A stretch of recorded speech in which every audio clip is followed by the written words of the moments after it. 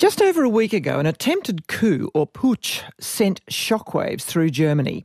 At least 25 people were arrested, a disgruntled elderly prince, an active soldier, former members of the police and special forces, QAnon conspiracy theorists. The group planned to take over the German parliament, the Bundestag, undoubtedly influenced by the January 6th events in the US. Alarmingly, police discovered troves of arms and military equipment, as well as a list of politicians and journalists deemed to be enemies. To learn more about what's behind such a seemingly nutty, but actually relatively well-organised and armed group, I'm joined by Bloomberg opinion columnist Andreas Kluth. Hello, Geraldine. This may have been inspired by the failed American uprising, but it's got very particular German characteristics, doesn't it? Who are these Reichsbürgers, or citizens of the Reich, as they call themselves? Well, Geraldine, let's both try to keep a straight face as I walk you through it. Their name, Reichsbürger, is their name. And that means, so Reich is empire, Bürger means citizen. They're imperial citizens. And they at least used to be not a coherent group, but different strands of conspiracy theory. And they've been around for a long time.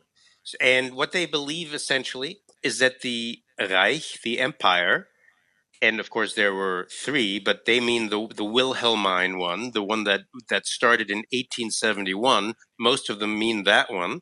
So they believe that empire never stopped existing. It was sort of transferred into the Weimar Republic. And then, of course, when Germany lost the war, the Allies, they believe, established a limited liability company. You heard that right. They established a company which is run by the Rothschild family. So therefore, there you have the traditional anti-Semitic element. And it's essentially all fake. And even though it's fake, they concede that it's very convincing, the fake, because it's the deep state. And they actually take that English term from the Trumpies, the cross fertilization here between the movements. And so they think there's a deep state, but it's really all a fake by the Allied victors, and the empire is still there, and they're just waiting for a rightful heir, and there's big disagreement over who that might be to take over, and they were getting ready with weapons to end to have a coup. And there were several of these attempts, and maybe some of them linked up with each other, and apparently in this case carried it quite far. What's rather interesting about, well, there's so much interesting about it, Andreas, is that the plotters came from quite prosperous or established backgrounds. Several German nobles, judges, family doctors, the former far-right politician Birgit Malsack-Winkemann. So, I mean, is that a shock? It's always a shock, but as I said in my column, and I'm learning to keep being shocked but not surprised. We knew that before because we actually have. I've written about the Reichsbürger for about a decade. They're not new. It's just the violence and the organization of the plot that was so new. But we've always known that it's not a class thing necessarily. I'll tell you disproportionately male, we can say. And I think, by the way, there are definitely parallels to the MAGA crowd because they're not necessarily poor either. But in Germany, they tend to be disproportionately certainly not aristocracy, though. Yeah, the aristocracy is officially, there's no aristocracy in Germany either. Of course, America doesn't have aristocracy. But that's a sort of, it's kind of like even that was, no one took that so seriously. But it's East German, it is conservative, and then there are a lot of psychological factors that makes a person prone to conspiracy theories or not. Wealth per se isn't necessarily it, at least in Germany, but I think also in some other places. But look, quite a few people with military background, such as 64-year-old Maximilian Eder. He was a real commander of one of the Bundeswehr's armoured infantry battalions and, did very well in Kosovo and Afghanistan, I read. And he was a founder of Germany's Special Forces Command.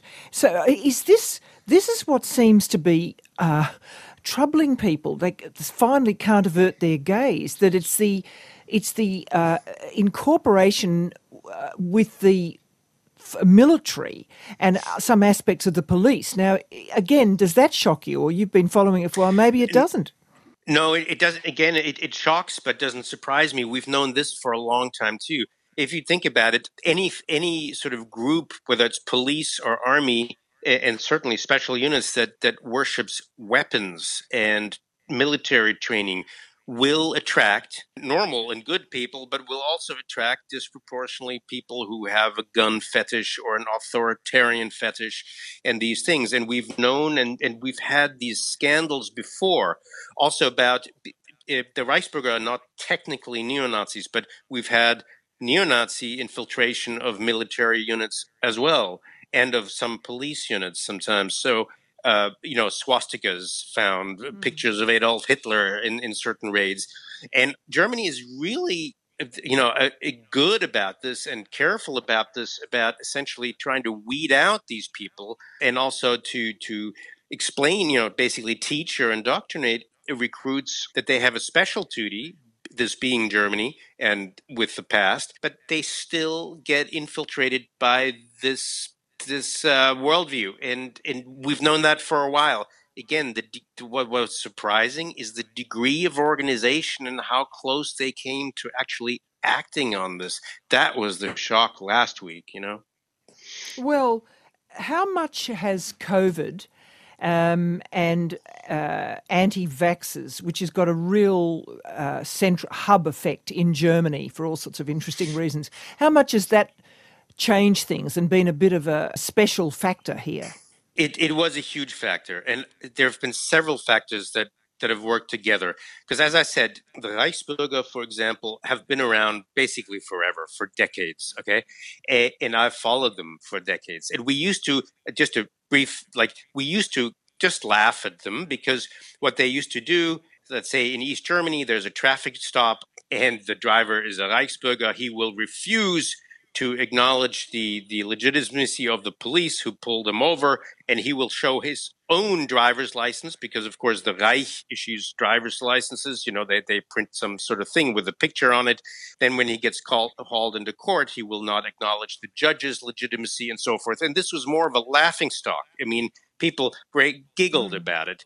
And that was in the old days. But then in the past decade or so, we've had several developments, and I definitely would say one is Donald Trump, that phenomenon. You could even add Brexit, and then COVID. And COVID was, of course, just a boon for conspiracy theorists in general, and QAnon in particular, which is not a coherent thing either, but was not an American thing. It was kind of a global thing. It linked up with a movement here called the Querdenker, basically the, free minds or whatever they call themselves, who essentially also had, Bill Gates and again Jews, and that it was all a conspiracy. So those conspiracy theories spread throughout the world, and in particular in Germany and the United States, and linked up. And those in turn linked up with other conspiracy theories such as the Reichsbürger, and that those stories had already been there. And they just stewed in their own cesspool of theories and fake news and all of this. And so in that sense, it definitely raised both, I think, the intensity of some of their, because then they were isolated, some of these people, or even more isolated, with their weapon stashes somewhere in the countryside in their houses. And they got new ideas and they thought, oh, there's a lot of us. And I'm guessing now that definitely increased the virulence of all of these conspiracy theories, including that one. I've read a range of people trying to grapple with how serious this is, trying to sort of being shocked by the fact that they were planning an armed takeover of the Bundestag.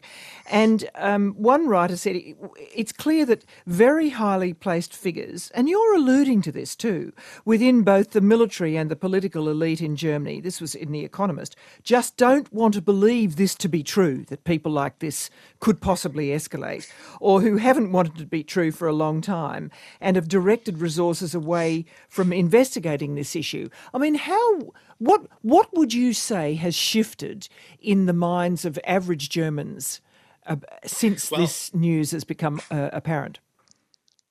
Well, as always, when we talk, Geraldine, at some point I point out, because I'm fascinated by this, the difference in how the Germans reported on it and view it, and the outside world, to which I belong, because I write. I'm American and write for Bloomberg. And the outside world, including you now, you make much more of this than the Germans did. I think most average Germans still think it's sort of a joke and didn't think it came very close to achieving anything, and they may be right. So it was in the news, and it's still in the news, and so there's a lot of meetings about it, and there's a lot of more crackdowns, and even more in the background. But it wasn't like, oh wow, we were really close, because there maybe we can get to the difference between January 6th, 2021 in the United States. There is a big difference. But here they don't think we got that close to anything really dangerous, but pretty close. So it's got their attention. Outside of Germany, it's like because it's the past and still the images of the Nazi era is like oh my god. And also I think if even the Germans are under threat, then it must be really bad in other places, which I think actually is true. So there's kind of a discrepancy. The Germans aren't that worried because of course they did very well. They maybe they we don't you don't know, it's underground, but maybe they took care of this movement. Maybe they decapitated it, and for a while we're safe again. Well, yeah, the Indonesians used to say that about Abu Bakr Bashir. They Yeah. said he was a funny old fellow who was harmless, and he certainly was not harmless. So, I mean, and I know that there's a debate on inside Germany by particularly people of a left wing stripe are saying, why won't you all focus on the fact that right wing people, right wing extremism can be exceptionally dangerous, and you've just got to face this? Absolutely. And of course that is another factor common to they used to. I mean, I don't want to bring up his name here, but Adolf Hitler was ridiculed in his early days. Other people like even Donald Trump, this not being taken seriously by quote unquote reasonable people. That's how these things go further than they should. I absolutely agree with you. The difference, I just want to point that out, between this event or incident or episode and what's happening in the United States. The commonality is definitely the conspiracy theories, the specific ones, the memes, the tropes. That has gone viral and transnational. The difference is in the United States, you had essentially a instigation and cooperation collusion between the top of the executive branch and that movement of conspiracy theorists. And here it was purely the subculture without any help from above. And of course, that's what made I think the American attempts, which are not entirely over, much more dangerous, as we discovered in the January 6th committee hearings. Look, it must be provoking some reflection, and one of which I've seen is that part of this strange plot, the cause of it, is that openly displaying patriotism in Germany is really still quite taboo, and that it's arguable anyway that it produces this odd, very odd breakouts that are sort of distinctly Yeah. dysfunctional, but that Germany's still struggling, I suppose, Yes. with the aftermath of all that it went through. That's a really good and a really subtle point, Geraldine.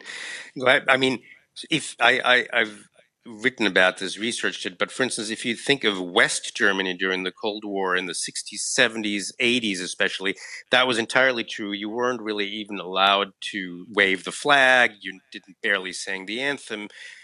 Not even during soccer games, and you spat at Bundeswehr soldiers if they were walking in the street. It was, in all those ways, it was the opposite of the United States, let's say. And that sort of changed gradually after unification, and then really changed after Germany hosted the World Cup. And for the first time, everyone was waving every flag, all the hosts, the guests, and everyone was happy about it. And we thought, oh, finally, we're normal. The Germans are normal.